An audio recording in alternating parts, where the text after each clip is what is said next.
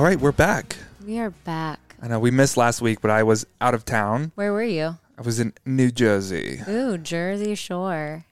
No, hardly. It was actually on the border. I wish you were at the Jersey Shore. I do not wish that on anyone. Oh, no I offense love if you're from the Jersey Shore. Again, the East Coast. I don't know what the deal is with the East Coast, but man. However, this time I was in New Jersey, but on the border of Pennsylvania. Yeah. So it was like Lambertville, New Jersey, and New Hope, Pennsylvania, Okay. which is a very big touristy area. Mm-hmm. I was there for a 2-day kind of crash course speaker training. Mm-hmm. But I stayed, you know this, I stayed like in a secluded farmhouse. Ooh. And it felt like I was in Tennessee. Yeah, you sent me that video and it was quite lush. Green. It was very and lush. Yeah. I feel like that part of the East Coast is so beautiful. It's like, there's so much stunning landscape, especially in the fall when the colors change. Yeah, that's stunning back east. You want to go to there? Yeah, we can. What's the best thing you learned while you were at your speaker intensive? Well, it was humbling in a way where I realized, because you know that although I have been speaking full time for the last few years, I really haven't made it up in my mind or in my heart, or I really haven't ever considered like I can actually build a damn good business out of this. Mm-hmm. And I have just recently been like, there has been a dream in my heart that's kind of been percolating for a while and has come to fruition, where it's like, I want to build a speaking business. Yeah. And I think this was my first time of really recognizing that it takes so much. Yeah. And not in a like daunting way or like a not in a way like discouraging way, but it's just like, it's humbling to realize how much it takes to become an actually a good speaker. Yeah, and how much effort people actually I put have in. not ever considered working on my voice, my stage presence, how to use a stage intentionally to make the speech come alive. Never has that ever crossed my mind. So now I'm just excited to take it to the next level. Yeah, it really is such a growing thing. And it's almost like you're now like starting to embody the identity of a speaker. Yeah. Like, that is what I am. This is what I do. I am It a actually speaker. feels really good. Yeah. Since the NFL, I have not had vision. My only vision has been healing. My only vision has been like personal growth and learning how to really, I think for the last 11 years, 12 years, how long it's been, I have felt lost. Yeah. And up until this last season of moving to Nashville, I don't feel lost. Like something energetically, spiritually, physiologically shifted. Yeah. There was a tangible shift in my life. I don't feel lost. This is what I want to build. And it's leading somewhere, but right now it's like, oh my gosh, it's the one thing. Like I'm building a speaking business. Yeah, I feel like you and I both, once we left LA and kind of almost like created expanse in our life. And I mean that by like actual space. We both got a lot of clarity on what we want. Like what we want to build. It was a spiritual move for us. And that's funny because it's like every move since the NFL has been a spiritual move. And I have a feeling that it's just going to continue that way. Mine have just been adventurous moves. I've been like, I want to be in LA. I want to be in London. Mine was like, my heart is telling me to go to LA. Calling. The spirits are calling me. We were at an event that you were speaking at a couple of weeks ago in Long Island. And this guy, the guy that was hosting, he came up to me and he was like, man, I love your husband. I was like, me too. And he was like, that guy really follows his heart, doesn't he? I was like, yes, he does. And I was like, it's super fun to be married to. Because in one moment you're like, we're staying here. And then the next moment you're like, my heart is telling me to go here. It's like, you got to be an adaptable. But it's just not me too. It's totally, it's us. We're making this decision together. Yeah. But I think actually what you just said about that speaking event will be a good segue into the topic of today.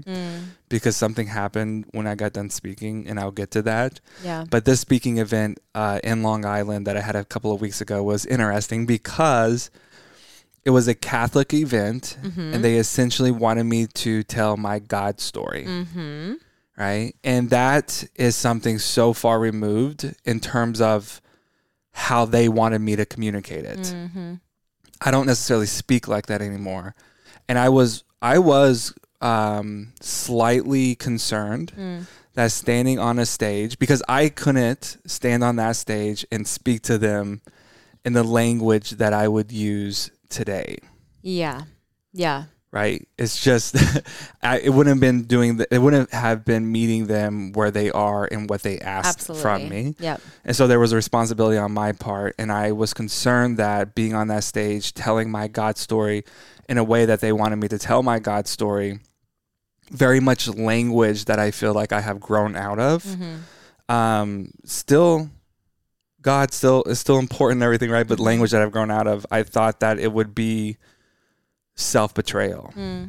But I can say that as I was speaking on that stage, and I remember having a moment of like being fully present there as I was speaking, and it was like, this is not self-betrayal. This was a part of my journey. Yeah. And I honor this part of my journey. Yeah. And as I have continued to say yes to the God voice inside of me, like my journey has just evolved. It's moved on from this place, but this was 100% a part of my journey. And so if that's where the people who are listening are, it's great to meet them there with that. Yeah, it really is the epitome of knowing your audience, but also recognizing that every part of your story belongs. Yes. And that when you speak, even from a place that maybe you no longer exist in, there's still integrity in that because that was so real at that time.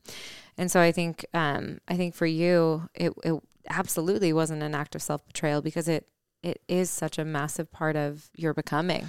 What you said is huge. Every part of your story belongs. And it can't be it once belonged. It was once good. And I think it would have been so easy for me at times as I moved on from that season of that language of how I identified with God. And we can talk more about that. Yeah. But it would have been so easy for me to demonize that part of my life. Like, this is stupid. This doesn't work. Yeah. And like completely dismiss it and move on from it and almost build like this case against it. Yeah, I mean I think that's so like it's human tendency, right? When we evolve, when we expand and when we evolve, it's like we shed the clothing that doesn't fit us anymore, but that doesn't make that clothing any less real for what it was at the time. In fact, like it actually still really matters. And I think there's such permission in that because I feel like as I've been growing and evolving and changing my mind and my opinions on so many things, there is this tendency to be like almost reactive towards what I came from, but what I came from shaped where I am now. So instead of being reactive towards it, there is this beauty in being able to recognize like this all fits. This is all a part of where I am currently. Yeah. I think it's interesting too, because our healing journey, I know for me and I know for you, because we've talked about this, has kind of moved us out of a dualistic life or a dualistic approach to viewing life through this duality of like right, wrong. It all belongs. It all belongs, yeah. Right. But it was interesting because as I got done speaking, a young girl had come up to me and she had tears in her eyes and she was so just overly excited. She was like, "Oh my gosh, like you just changed my life." And she said something specific at the end where I was like, oh, because I was like, oh my gosh, I'm so happy to hear that you resonated with my message, that it like, what was your favorite part? And she had said like, God was just using you. You're so lucky. Yeah. Yeah. And then in my head, I'm like, oh, and I said to her, well, God can use you too. And she looked at me perplexed. She looked at me like, what are you talking about? I was like, God can use you just like that. Yeah. And she said, how? And I was like, you just have to learn how to trust yourself. Yeah. And that's when I realized that what has been the biggest shift for me, and I think this is going to be another podcast conversation, but what's been the biggest shift for me is this illusion of separation between me and God. Yeah. And that, as I have grown in my own journey, has dissolved. Yeah. And there's been this oneness, this union. That's what Richard Rohr always talks about, is like this divine union. Yeah. Right? This oneness. And as she said that, I was like, oh, like that's how you see God. That's how you see that's how you see the world right now. Yeah. There's still this idea that God is outside of you. God is out, but there is a separation between the two. And there's something to attain or there's something to achieve towards God. Yeah. I feel similarly, like where my experience of coming back into my body and trusting myself has been one of going inward. And that's where I've met God. Yeah. That's where I'm meeting God, is in the inward space as I go on a more internal journey and recognizing that he's out here and in here and everywhere and all. I was talking to a girlfriend the other day actually, and we were kind of joking, though it's not joke worthy for a lot of people, but this idea of falling away, how so many And this was my story, but I was so concerned about falling away from God. Like, I don't want to fall away from God.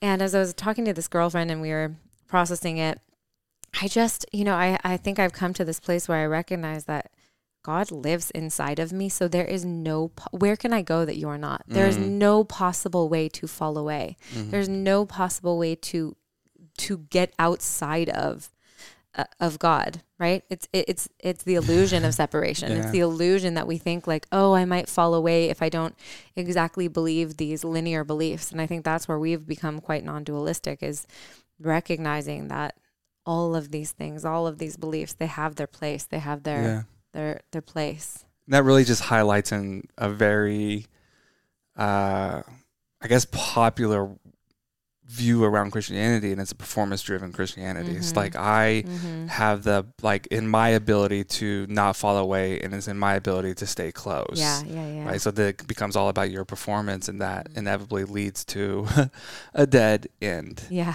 But on today's conversation, that comment that when that young woman said that, and I said, you can do it too, you just have to learn how to trust yourself. And learning how to trust yourself looks like also learning how to trust God in you, right? And so what I want to talk about today, and what I want to talk about today, Great. but this idea of self-trust. Yeah. It is so remarkably big. Yeah, it's massive. It's actually huge. It is. And it is a journey, right? You just don't wake up one day and start to trust yourself. Yeah, absolutely. And so maybe on today's podcast, we can kind of talk about why self-trust is so important. What are the repercussions when we don't operate from self-trust? When did we learn, and this is the big question, when did we learn not to trust ourselves? Yeah.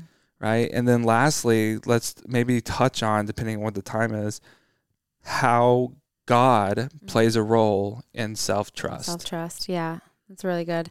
No, I love this topic. I mean, my podcast that's starting next week is know. called You Can Trust Yourself. It's so good. I love can that. trust yourself. Well, your whole brand, all of the work that you do. It's my mission, really, is to empower people into radical self-trust, because when we live outside of it, we live disconnected, right? Like we live outside of our lives if we're living outside of self-trust. So why don't we start by what is self-trust?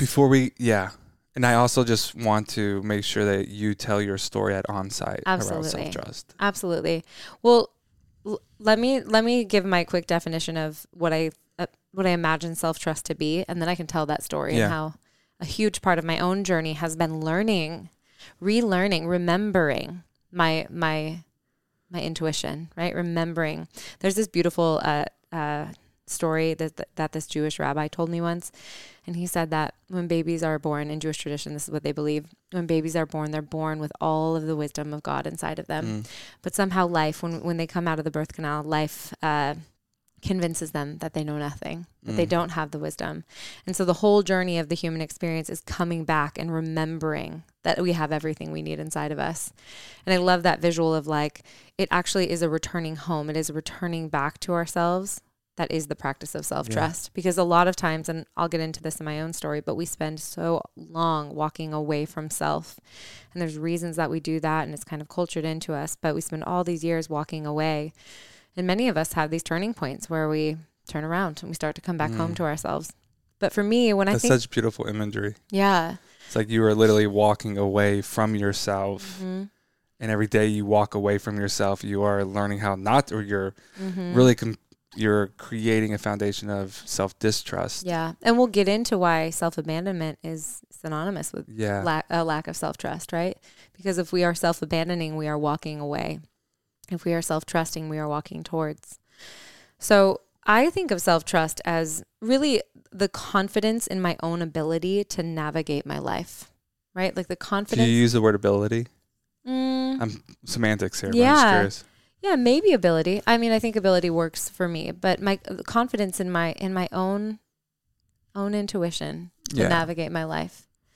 And that means that I don't have to lean on the understanding of somebody else. I don't have to lean on a system to tell me how to be. I don't have to lean on anything other than what I know to be deeply true inside of me. And so this is what we talk about when we say we honor our own truth, right? It's really honoring that sense of what is true for me. So for me, I spent 32 years of my life walking away from myself. And I went to Onsite a few years ago, and I had already kind of begun this journey back towards myself, back home to myself, and was kind of in the midst of a big healing journey. And at Onsite, if you're unfamiliar with it, it's a trauma recovery program outside of Nashville, and it's brilliant. And there's a lot of work that you do there. It's called drama therapy, and so you're acting out parts of your story, and you're revisiting childhood memories and all of these things. And it's different than talk therapy because you're getting the body involved, and you're also doing it communally. So you're learning from watching other people. They say that 80% of the growth is in the watching. And then you're acting out. So your body's physically involved with the healing. So one of the things they have you do is what they call your work, right? So I get to, in my group of eight fellow people, I get to come into this space and do my piece of work. And so my therapist, there's a therapist, and then your 8 other people in the room. And my therapist, he has me come into the room, and he says, "What do you want to work on today, Kara?" And originally, in my mind, I was like, I'm going to work on my relationship with my mom, or I'm going to work on my body disorder. And somehow it came out of me. I said, I want to learn how to trust myself. And it was intuitively, I knew that was something that I needed to take back. And so he says, okay, tell me when you stopped trusting yourself. Tell me your earliest memory of not trusting yourself. And I kind of dug into the archives of my childhood, and I said, well, when I was little, my mom would say, don't be sad. Don't be angry. Don't be frustrated. Don't be angry, lonely. All these emotions that are considered negative. She would say, don't be them, because she's a 7 and overly positive. Like mother, like daughter. Like mother, like daughter. But also I think she hadn't worked through a lot of her own pain. And so there was this sense of just be happy. Jesus has paid the price for all of our sins. So just be happy, right? And so my therapist, he begins to take this marker and write on the dry erase board, and he says, don't be angry, don't be sad, don't be mad, don't be upset, don't be frustrated, and kind of lists out all these emotions. And then I told him, I said, I have vivid memories of my mom saying, don't trust yourself, trust God. Don't trust yourself, trust God. And as a kid, her intention was so beautiful and good, right? To point me back to a higher power. But the damage of that was that it stood in contrast to trusting myself, right? Right. Don't trust me, trust God. So he put don't trust yourself on the board. And we're looking at the board, and he says, okay. And he kind of takes the dry eraser, and he erases every word except for don't be. Yeah. So just on the board, it says don't be, don't be, don't be, don't be, don't be, over and over and over again. And I'm looking at this board, and he's like, what do you think that was, what was happening for you? It's like, I was told not to be, right? And again, this isn't a blame story towards my parents. This is more just an awareness of what I internalized. And I internalized this messaging of don't be too much, don't be too anything. And so I kind of lived in this, like middle space of never fully showing up for my life, right? And that meant I wasn't trusting myself. I was constantly leaning on other people's opinions and on religion and etc. And so he said, okay, we're going to heal this. We're going to work on this. And so in drama therapy, a lot of times you'll pick someone to play a little kid version of you. Yeah. So I picked my friend Krista, and she happened to be there, and I put on this name tag. I stick it on her, and it says little girl Kara. And my therapist, Jim, he says, okay, I want you guys to sit across from each other, Indian style. And so I sit down on the floor, cross-legged, across from Krista. She's wearing the name tag that says little girl Kara. And Jim puts this huge pile of scarves next to me. These colorful, schlumpy scarves. And he places them in a pile next to me, and he says, okay, we're gonna act out what happened to you in childhood. And so he says, I want you to pick up a scarf, and I want you to imagine it as a negative emotion. And I want you to tell little girl Kara to not be whatever the emotion was. So one by one, I start picking up these scarves. And what's really crazy about this work, if you've gone down inside or you've done drama therapy, I literally saw little girl me when I was looking at Krista. I didn't see Krista. She was there, but she was not there. I zoned in, and I really saw this little kid version of myself. And I began to pick up these scarves and put them on her and say, don't be sad, don't be angry, don't be frustrated, don't be lonely. And one by one, as I'm piling them on, she's disappearing. right? Like she's covered up and she's disappearing. And I'm watching her disappear, and I'm watching just like this covering over her and just like a little bit of her face showing, and she's beginning to cry and I'm beginning to cry because I'm realizing how cruel this is, how mean-spirited it is to take away the permission of someone to feel. And I'm bawling, crying, and I'm like, I'm so sorry. I'm so sorry. I don't want to do this to you. And recognizing just this little wounded version of myself who really didn't have permission to feel everything she needed to feel. And so we get to the end of the scarves, and Krista's little girl Kara is completely covered up, and we're both weeping, crying, and we're just messes emotionally. And I looked at Jim and I said, my therapist, I said, I don't want to do this anymore. And he said, okay, let's take back the self-trust. And so he says, one by one, I want you to remove these scarves, and I want you to give her permission to feel anything she needs to feel. So I take off the scarf and I say, little girl Kara, you have permission to feel sad. And in fact, when you feel sad, I'm going to be here to comfort you. Little girl Kara, you have permission to be angry. Anger is actually really healthy, and it's going to show you what you're passionate about. And I take off the scarf of frustration and say, it's totally okay to be frustrated.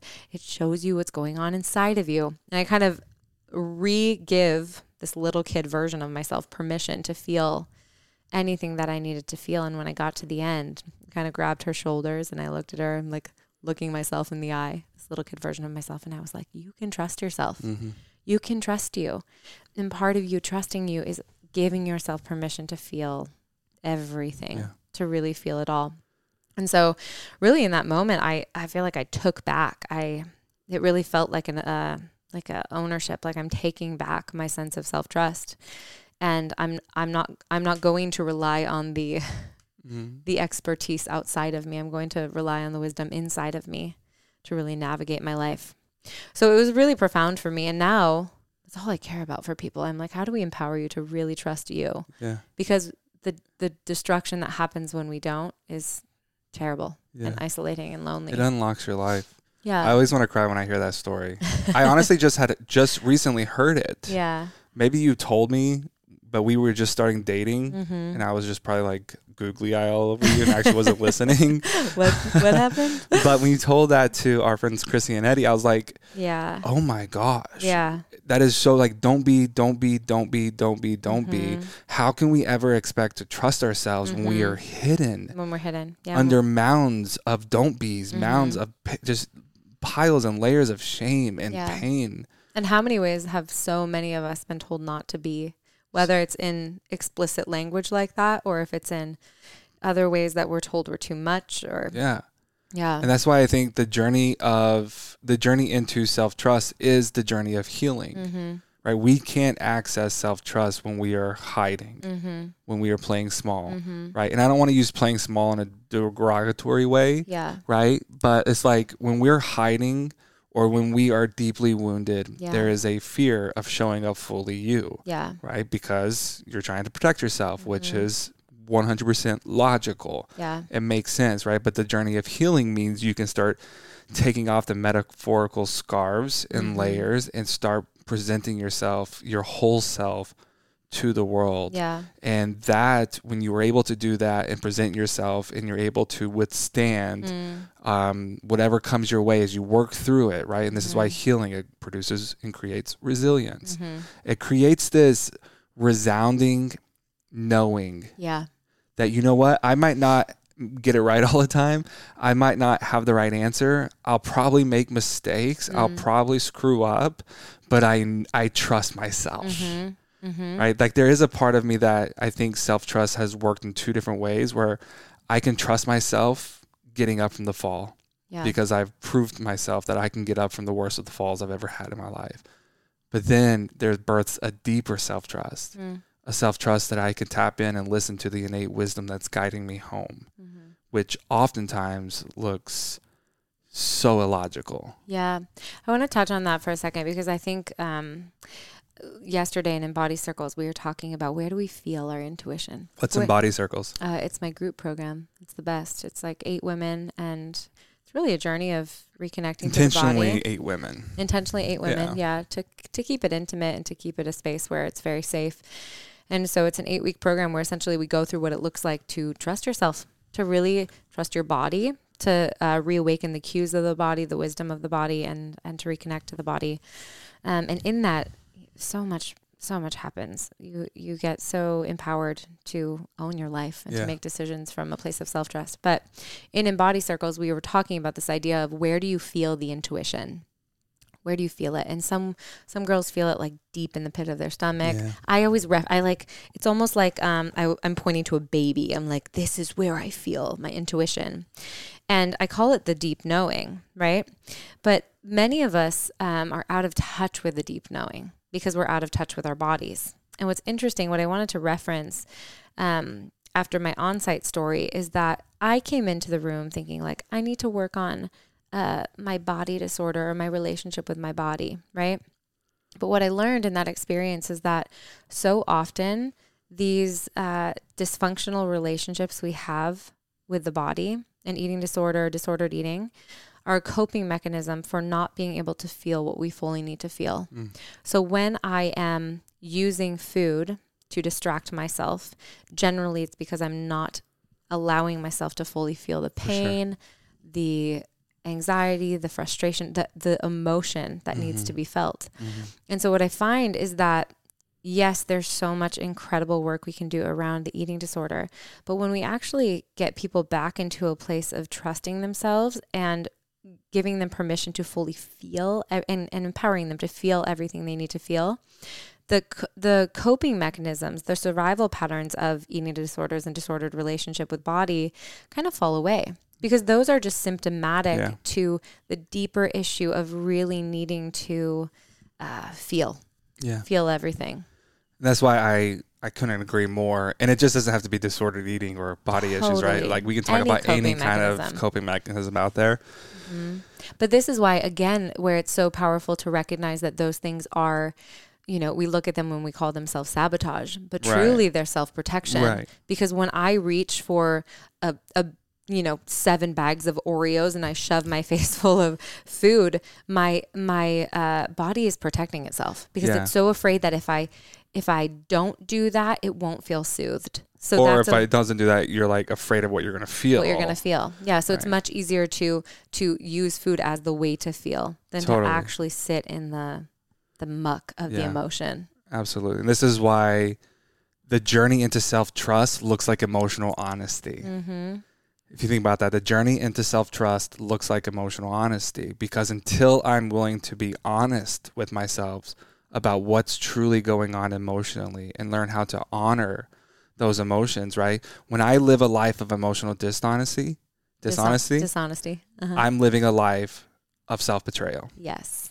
And every day that I live a life of self-betrayal, I am disconnecting myself from myself. Yeah. How in the hell can I show up and live a life of radical self-trust that is necessary, that I believe for us to actually fully align to the highest expression of who we were created to be and to live out our unique love story, not just romance love story, but the love story that this world, the world's heartbeat is beating to, that love story, we have to learn how to trust ourselves. Yeah. And we can't do it when we live in this emotional, dishonest. Yeah. Yeah. And emotional honesty takes digging, because it takes looking at like what's going on and then what's going on beneath that. And then probably there's one layer beneath that. For sure. Like there's actually something else going on deeper that you got to go digging to recognize. And that's why self-trust's best friend, or might I even say self-trust's father or mother, is self-compassion. Absolutely. Yeah. Right. We can't unlock the deep, innate self-trust that is available for us without self-compassion. Even like you said, like when I realize that my coping mechanisms are just actually forms of self-protection that is trying to keep me safe, I don't have to beat myself up anymore. Well, yeah, and the easy way to break that down is that why would we trust something that's mean to us? Wow. Right? So if you're an asshole to me, I probably don't trust you very much. I might keep coming back depending on my, my patterning, but if I continually experience you to be rude and unkind to me, I'm not going to trust you very much. And so if we think about our relationship with ourselves, if we are constantly mean, we are constantly berating, we are constantly self-deprecating, how can we exist in relationship with self that is We self-trusting? hate ourselves. Why would we trust ourselves? So self-compassion, you're right. It's a precursor, or like in conjunction to self-trust. And to piggyback on that, I referenced this a little bit earlier, but I want to get to the story of meeting you, because I feel like that's a huge part of my self-trust journey. But before that was able to happen, I had to heal my relationship with myself, and that also looked like healing my relationship with my body, because we're one and the same. We're whole humans. And so I had an experience in England where my body really reacted to the amount of repression of emotion that I had been doing. And I was having panic attacks in a row, multiple. And after a really brutal panic attack, I hung up the phone with a friend because I had begged her to stay on the phone with me. I thought I was dying. And after I hung up the phone, I heard this audible voice, and it said, "Be kind to yourself." And I hadn't ever put up a question mark around why I was mean to myself. I just thought it was normal. I thought it was, what everybody does. Like, but you also probably thought it was the way out. Yes. I thought that by berating myself, beating myself up, that would be my way towards healing. Right. Yeah. So I hear this voice, "Be kind to yourself." And immediately I have this thought of like, why, when I'm having a panic attack and I'm having a hard time, am I being mean to myself? If you were having a panic attack and on the floor, I would be so kind to you. I'd be rubbing your back. I'd be like, it's going to be okay. But when I'm having the panic attack, I'm beating myself up. And so in that moment, I began to practice self-compassion, right? And in the self-compassion, that really was the turning around point of coming back home to myself, of learning like, oh, I can be kind. I can be nice when I'm hurting, when I'm in pain, because all of our coping mechanisms are always from pain. I can be kind. And so then I began this journey back home to myself. And in that journey, I began to practice self-trust, right? So fast forward, this was such a massive experience for me that set me up to be able to meet someone like you. Because when I met you, there was an instant deep knowing. There was an instant deep knowing of, there you are. There's my soul person. And I had been wanting to meet my soul person for so many years. But again, I was living so outside of myself and disconnected from myself that even if you had came along 3 years earlier, I don't think it could have happened. Right. So again, this journey back home to myself, getting grounded in myself, coming back into this place of self-trust, enabled me to enter into soul relationship with you. Right. And so we interact. I work with so many women who want to find their soulmates. The precursor, the journey to that is to heal relationship with you, to come back home to you, because all the dating work, all the work to find your partner really is internal work. It's work of getting stuff out of the way so that you are attracting the right kind of partnership, the partnership that you really desire. But that comes with the journey of self-trust. Yeah. I just think about all the times when you are willing to listen to your heart and to say no, to let go, to walk away, to make that move, to have that hard conversation, like that moment of honesty and that willingness to say yes, it creates so much self-trust on the back end when you're willing to see it through. Yeah. Because I'm just thinking about my own journey of self-trust, because for so many years, right, I trusted my athleticism. I trusted in my ability to hold myself up at whatever cost. I trusted in my ability to be strong at all times. Yeah. And then life hit the fucking fan. Yeah. Right? Then life, as I knew it, imploded. Yeah. And then there was this journey of like, I don't trust myself at all. And I don't think I ever really trusted myself to begin with, but I thought I did because I could trust myself and my ability. But the problem with trusting your ability is at some point you're going to meet your match, or you're just staying in a room where you're the smartest, and that's not the road to growth. And so I met my match in the NFL.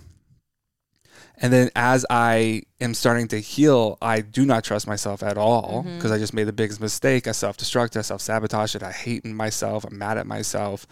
And then there was just like, as you begin to heal, I said, okay, like I can show up and do hard things. I don't know where the hell this is going, but I can show up and do hard things. And that was my mantra for a very long time. Thank you, Glennon Doyle. Thank you, Glennon. Right. And then I started to realize that, oh my gosh, in the healing journey, I can trust myself to keep falling forward. Yeah. Right. Yeah. But I just can't. I keep thinking that all of this self-trust of like around falling forward led to a deeper self-trust. And that is that my life is guided and my life is being held by something far greater than my ability to hold it all together. My life is being guided and held by something outside of myself. And that created something that's beyond self-trust. That created this deep union, this oneness, this really, I think for the first time in my life, faith. That there is this experience that, okay, I'm learning how to let go. And in letting go, I'm now experiencing that my life is being held. And so on top of deep, radical self-trust, there's even this trust in something outside of myself that's fueling my self-trust to say yes. But it's a both and, right? It is a both and. It's a connection. That's what I'm saying. It connect. Like I started with this self-trust, which got me to this radical trust, right? This radical like faith of like, there is something, my life is genuinely being held. Like, you know, growing up in the evangelical church, faith was me being able to recite scripture, right? And I knew scripture up and down for everything. Faith was about walking for 3 hours in my prayer closet and just praying in tongues. Faith was all about worshiping as hard as I could worship and waking up at 3 a.m. and fasting and praying. And not to say that those things aren't right or they're not wrong, but faith, I stepped into this deep measure of faith later on in life when I learned how to let go, when I learned how to heal and let go. And that has been a continuous journey. But I'm just saying all this because in line with what you're saying about meeting me, likewise, like it was in my willingness to trust that my heart is leading me to Los Angeles. My heart's leading me away from the NFL, but I'm using Los Angeles because that's where I met you. And then my heart led me to Los Angeles. I trusted myself in knowing that I heard the voice inside of me that was calling me forward. I felt it and I could trust myself. And what made trusting me a little bit easier is knowing that there is something outside of myself that's leading me forward. And so I got to Los Angeles with no plan, no idea what the hell I'm doing. And I was just like, I'm okay. I'm genuinely okay because the history that I have in the bags that I packed tells me that I'm going to be okay. So you build a history with yourself. You build a history. I think Does this make sense? Yeah, absolutely. When you're talking, I'm imagining the visual of this and I'm imagining a tether, right? Like a tether, almost, no one can see this, but like a tether to my intuition, right? Can't see this. Yeah, the video can see this, but people listening can't see this. But imagine like your intuition is tethered, right? And then that tether comes out and it attaches you to the greater, to the divine, right? So there is no separation. Again, it's the same concept. There's no separation. You are connected to there. You are connected to, there is a oneness. We can destroy that tether though, right? We can destroy the tether by removing it, by taking it off. But again, by being emotionally dishonest. Yeah, totally. By so many things. But when we recognize that we're tethered in, we recognize we're tethered to something. We're tethered in and then we're tethered to. So there is this understanding that life is happening for me. And one thing you said that I think is so important to touch on with self-trust is that a lot of times the journey of self-trust leads you into really damn uncomfortable situations. Always. And what happens, the temptation is to be like, oh, this is so hard. Maybe I got it wrong, right? So I'll use England as an example. I really followed my heart. I felt very called to go. This is a good point. Yeah, I felt very called to go. I left my life in LA and I moved to England for 6 months. And I had dreams of this being like this epic adventure and spontaneity and flirting with all the British boys, which I did some flirting. But I had all these visions of what it would look like. And what it actually looked like was terrible and painful and lonely, and so much of my stuff, again, I said this, but so much of my stuff that had been repressed came to the surface for me to deal with. And so it was a very ugly season and lonely and icky, and I doubted my own sense of self-trust. Yes. Now fast forward, I look back at that season and you helped me reframe this, but really that was one of the most profound spiritual deaths I had ever encountered. I had to die to a version of myself because there were so many things that were and needing to die in me, so they could be rebirthed, right? So oftentimes our self-trust leads us into, it will always lead us into expansion, but sometimes that expansion comes with a really uncomfortable death. But well, it comes with, there is no expansion without death. Absolutely. Absolutely. We want the cake, but we really don't want to spend the time making it. That's a terrible analogy. That's a terrible analogy. Wow. But we want the thing without the work. We want the thing without the death. And the reality is I couldn't have had my life now. I couldn't have had my relationship with you if that horrible, painful, icky, lonely season had what not I'm happened. hearing is like you followed your heart. You listened to your truth and you moved to London. I moved to London. Right. Mm-hmm. But it didn't turn out anything like you expected it to. No. But it took you staying with an open heart to see it through, to realize that, yeah, that was a spiritual death. That was the precursor to the expansive life that I was looking for. Yeah. Right. So it takes you to see it through.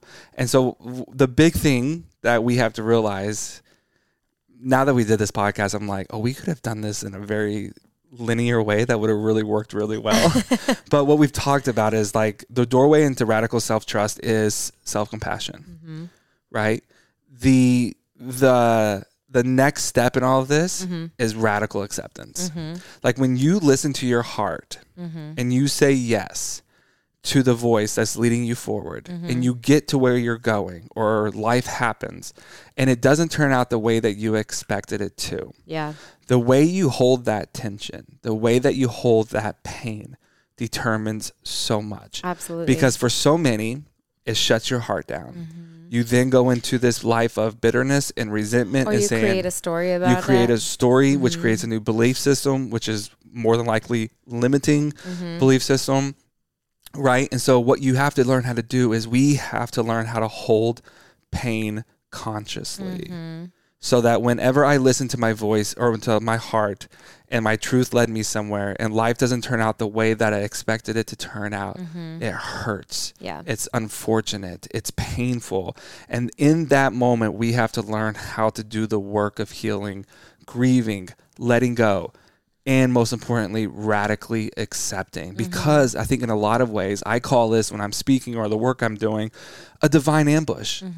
It's a divine ambush. And what happens is, just like you said, that on the other side of the pain, you go, that was my heart. Yeah. I didn't get it wrong. Yeah. I actually... And that was for me. That was for me. Absolutely for me. Right? And now we can just completely reframe that season of like, that wasn't the repercussions of making the wrong choice. That was actually exactly where I was supposed to be, because it gave me the death that I need. And that death that I needed produced and birthed the resurrection life that I was looking for. Yeah, we use this phrase a lot of like, life is always... Can we just... I feel like... You want to sit in I that want for to a sit second? in that for a second. Yes, preach, preacher. Preach, preacher. It really does. It does. It's so beautiful. And that's where people miss it. See it through. Yeah. You listen to your heart. Yeah. Do not move from that. Yeah. Do not double guess it. Do not second guess it. Do not shut down your heart. Do not build a case against it. Do not point, blame, deflect, deny. Yeah. See the pain through, hold the pain consciously, and get to the other side. I mean, I think you can definitely second guess, because that's so nature, but You know what I mean. Yeah, to pull out of a line. No, I'm just saying, I'm giving permission that it's okay to hold up a question. But I think, again, the bigger thing is that we use this statement of like, life is always happening for you, right? But what we fail to identify in that is that life happening for you does not mean positive all the time. And I think when I'm breaking stuff down with a client and they are having trouble believing that, part of the difficulty in believing that is because there's a lot of painful experiences, and we look at the painful experiences and we tell a story about what that means. So all these men have broken up with me. No one's ever chosen me. We tell a story about that. We make up a story that I'm going to be alone forever. So life can't be for me because no one has chosen me yet, right? But what we don't recognize is that oftentimes those if we want to call them rejections, they are always a redirection into something else, something else that is for you. And so We call them divine ambushes. Divine ambushes. All these divine ambushes are leading somewhere, and it takes it takes the ability to macro out above your life and look at the story arc of what is actually happening and where you're going. Holding pain consciously. Yeah, to be able to hold the pain. Yeah. Yeah. That's what it is.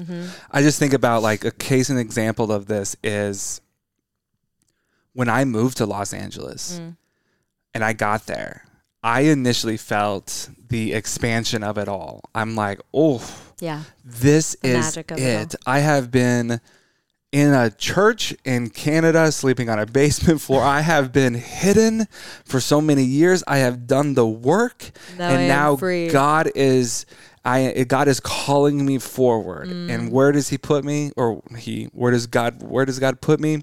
Is right smack dab in Los Angeles. Like my platform, my brand, my message. This is it. So I had all of these ideas of what it would look like. I thought my life is going to look like in Los Angeles. And I get there, I put in the work, and make no mistake, I got to Los Angeles in the first month of Los Angeles. I made more money in Los Angeles that first month than I did when I was playing in the NFL on a paycheck scale, right? And not total, but on a paycheck. And it was the first time that, holy shit, like I knew I was in the right place. But then life started happening. Yeah. And I was being ushered into a greater death, a deeper letting go. Like I thought I was going to Los Angeles so that the way that I thought and expected my life to unfold could finally unfold. I actually went to Los Angeles to sacrifice those expectations of what I thought my life should look like, to let go of what I thought my life should look like. Super fun. Exciting, right? However, I got to this point where I was like, I'm done. Yeah. I'm so done with this. Like, I'm done following my heart. I'm done going on this journey. I'm so angry. I'm so mad. And I gave myself the permission to do that. And then after several years, we decided to move, after meeting you and everything, like we decided to move to Nashville. And all of that now makes perfect sense. And I could not be where I am, where I honestly can say that I am living the life that I am dreaming of, that I have been dreaming of, not in full fruition, but I'm right in the middle of it. Yeah. And that I could not be where I am now without the one, trusting myself, showing myself incredible compassion, and learning how to fully radically accept where I am. Yeah. Absolutely. And those three things have now produced and have birthed what I've been looking for. Yeah, sorry. No, it's beautiful. I'm imagining those as a little triad: the radical acceptance, the self-trust, and self-compassion. It's the doorway. Yeah, the triangular doorway. It's the opening. It's honest. The problem and the challenge is oftentimes when we're in the thick of it, we don't know we're in the thick of it. When you were in Canada having a panic attack after panic attack in London, England, and that's happening, like you're not going, oh, this is a spiritual death, right? Totally. This is a spiritual death, and I'm giving an invitation to let go and learn how to radically accept my life so that I can step into a new life. Yeah. Nobody's doing that. Yeah. I sometimes do, but you sometimes can macro out better than anybody I know, but it is such a challenge. And that is why, honestly, we have community. That is why we get coaches, into healthy guides, relationships. Whatever That's why we have guides and therapists, because they help us macro out and see the bigger story arc of what's actually developing. I kind of want to talk for a second about what it looks like when we are living outside of self-trust. Hell. What are the symptoms or the ramifications? Honestly, living outside of self-trust is sin. Okay. That's a blanket statement. Go ahead. Just sin. Well, no, I'm just saying, like, when I've redefined. That word has a lot. I know. Has a lot of. But like, I've redefined what prayer is. I've redefined what worship is. I've redefined what the kingdom of God is, what eternal life is. I've defined all these things. We don't know your redefinition. I know. Sorry, y'all. However, yes, to continue on your point, what are the consequences of self-trust? I think the emotional chaos that we experience, the depression, the anxiety, the onslaught of just stress and overwhelm is a direct correlation in a lot of ways of living a life of self-betrayal. Yeah. Right? Well, it's a life out of alignment. That's what I'm saying. So when anything is out of alignment in the body, Yes. if we just give a visual to it, like anytime something is out of alignment, it causes all kinds of stuff in the rest of the body. 100%. Before I met you, I was dating somebody. I would lay down next to this person and my body would 100% revolt. Not that this person was a bad person. This person wasn't my person. And I had been given moment after moment of a deep knowing that it was time to walk away. And then for whatever reason, my own trauma responses that I had not yet dealt with, which is the beautiful thing about relationships because they can mirror things back to you. There are these trauma responses that I had not yet dealt with, old attachment wounds that I had not yet dealt with in the context of relationships. And I held on when I should have let go. And so I was living this emotionally dishonest life, which then turned into a life of self-betrayal because I wasn't trusting what I was feeling. And as a result, my body like tangibly revolted against me. I broke out in hives. I had a first panic attack then that I since having almost for a decade ago. So I had my first panic attack for over a decade. My body broke out in hives and I was at an all-time stress level. Yeah. And that is no life to live. Yeah, absolutely. And that just points to how much the body communicates when we're out of alignment. Like the physical symptoms, the physical manifestations of living out of alignment happen to so many of us. And you said this, but anxiety is a great one. That's a great way to notice when I'm out of self-trust, because anxiety is always forecasting the negative things that can happen. Can we actually break that down? Because I don't want you to jump from like, I'm having anxiety, I'm not trusting myself. Right. Yeah, no, that's good. I think it's more that when we live in chronic anxiety, we all experience anxiety. We just went through a year where anxiety almost fell on us like rain, right? Like it just, it really, 2020 did that to us in so many ways. And so it's not that having anxiety equals not having self-trust, but it means that when we live in chronic anxiety, when we're constantly forecasting the negative, we are not in the present. We're not actually embodied, living in the moment, trusting that every moment matters and leads to the next moment. We're forecasting in fear, right? So it's taking us outside of, as opposed to being inside of the body. Yeah, that's good. And I think, I'm just like reverse engineering it in my head, like chronic anxiety, honor your emotions, observe your life, learn how to observe your thought processes. And I think, yes, go ahead. No, I'm just saying, like, you can start reverse engineering this and you can realize, like, oh, wait a minute, all of this is because of this. And that is probably going to be something that is a blatant mirror for you to see that, oh, you're betraying yourself, or you're not trusting yourself, or you're lying to yourself, or you're not being honest with yourself. And that's the answer. Yeah, and we haven't really touched on this, but it is really important to note that this is part of why healing trauma is so crucial. Absolutely. Because trauma teaches us that we can't trust ourselves. Yes. Trauma, it stores in the body, right? And so the body is going to react to small experiences that bring up old traumatic experiences. And so this is why trauma healing is so important on the journey of self-trust, because then we can start to distinguish what is my trauma and what is my actual body speaking to me.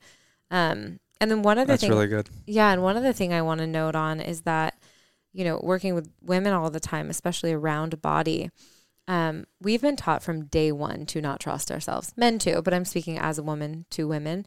We have been taught to constantly view our bodies as something to change, manipulate, or control. And so in that, you've also been taught that your voice doesn't matter.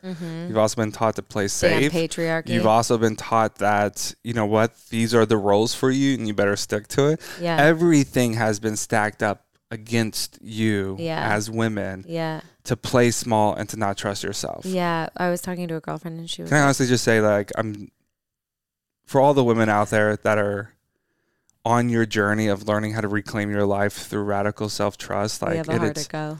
Yeah, like, y'all have been the odds have been stacked against you, and so I just want to I honor you, and from like Thanks, as baby. a man, like, fuck. Yeah, it's hard. I was talking to Chrissy last week and she was like, I always walk into a room and I just think, am I too much? And I was like, was like, you are never too much. And she was like, do you think any damn man has ever asked the question, am I too much? And I was like, probably not. I mean, maybe a few of them, but I don't think it's the common. I think we're on the other way, on the other, where it's like, it's not enough. Yeah. I'm not enough. Yeah. Because we have also been emasculated. Really quickly, to bring this back to women. Sorry. And just the relationship with the body. I think we've been taught from day one not to trust ourselves. And we see this exemplified, and this is for men too, but we see this exemplified in the diet culture, right? Like our diet industry is a $95 billion industry. And there's a reason, because they capitalize on the idea that you can't trust yourself.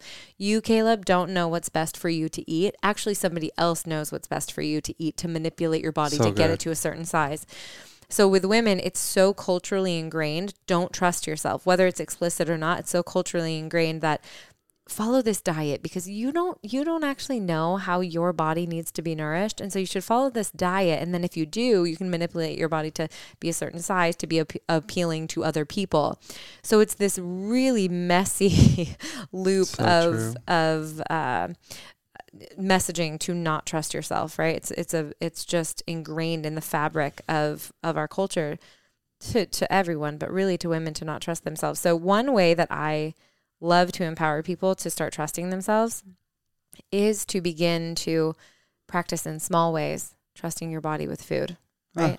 What does it look like to trust my body today? Body, how do I need to be nourished? And really leaning into what it means to listen to the body. Because when you start to trust yourself in the little things, and this is true in all little things, but when I start to, what did you say earlier? Build a case towards myself. Like I start to see, oh, actually I can trust myself in that. Actually, I totally can. And when I do, I feel empowered. When I do, I can lean into more self-trust. So there's little ways you can start practicing self-trust, because I think again, we said this from the very beginning, but it is this journey. It's a total journey and practice that never has an arrival point. It's really just a constant strengthening of the muscle. It's really good. This honestly probably is one of my favorite conversations I've had in a long time. Yeah, I like talking to you. Yeah, it's just a good topic. And lastly, I just want to say for everyone out there on a self-trust journey. Yes. If you have turned around, right, and you are now walking towards yourself. Yeah. And you are learning how to trust yourself, and you're learning how to be compassionate towards yourself, and learning how to radically accept all of you and your life. You're doing a good job. You're doing a great job. Like, it takes so much courage to even go on this journey. It takes so much strength to even go on this journey. And I think when we think of God like Alpha and Omega, beginning and end, and everything in between, I'm always kind of, I don't know, I'm soothed by the idea of like the fact that you started this journey tells me that you're going to go the distance, because God sees things through, right? Like, you're going to see things through, and the journey for us is just to learn how to keep an open heart, on the journey home to ourselves. And that doesn't mean you are like, I'm not peddling, toxic positivity here. No. Keep an open heart means that I'm willing to hold pain consciously and see things through. But the last thing I'll say, and I'll let you speak, is just take an account of your life right now. What are the things you know you need to be doing that you're not? Like, do you know you should be more kind to yourself? Do you know you need to have a hard conversation with your mom, your sibling, your coworker? Do you know you need to set boundaries? Like, what are some of the things that you can do to honor your truth today? Start there and do it. Yeah. You got anything? Yeah. All right, go ahead. Just sitting in that and letting that land. Yeah, I think that if you want to turn back towards yourself, it just starts with, I'm going to practice being kind. Yeah. I'm going to practice being really kind to myself. And I read this beautiful quote today, and I kind of want to end with it, but it said, I'm going to forget who it's from, but it said, if you set people in motion, they will heal themselves. And sometimes we just need this little nudge to come back home to ourselves. We just need this. We need somebody to say, like, turn around and come home. It's really good. Well, there you have it. You're listening to this on the podcast, actually, we're doing something new. It is not as aesthetically as pleasing as we would like, but this also is on YouTube. Yeah. This video is going to be on YouTube, and it's a clever name, y'all. It's a really clever name. It's Kara and Caleb on YouTube. We're kind of doing clever. A whole deep dive right now into really just kind of like creating a brand around the work that we want to do, which I think we just summed it up in this podcast. Yeah. Inviting you into a deeper romantic partnership with somebody, and also a deeper self-love through radical self-trust, acceptance, and compassion. And so I think that's really kind of sums up the work that we long to do in this world. How we're going to brand it, we have no idea, but you're listening to us on this podcast. And if this is your first time here, thank you for following it completely through. Because if you listen to this, you listen to a lot. Yeah. Meaning this episode's over an hour long. But if you are new here, it would mean so much to Kara and I if you took the time to just leave a review. That would mean so much to us, as well as just maybe screenshotting it and sharing it with one friend, or sending it to one friend who might be on a self-trust journey. That would be so helpful. And we will be back again next week with more. So thanks for tuning in. We'll talk to you soon. I've got the heart of a hero.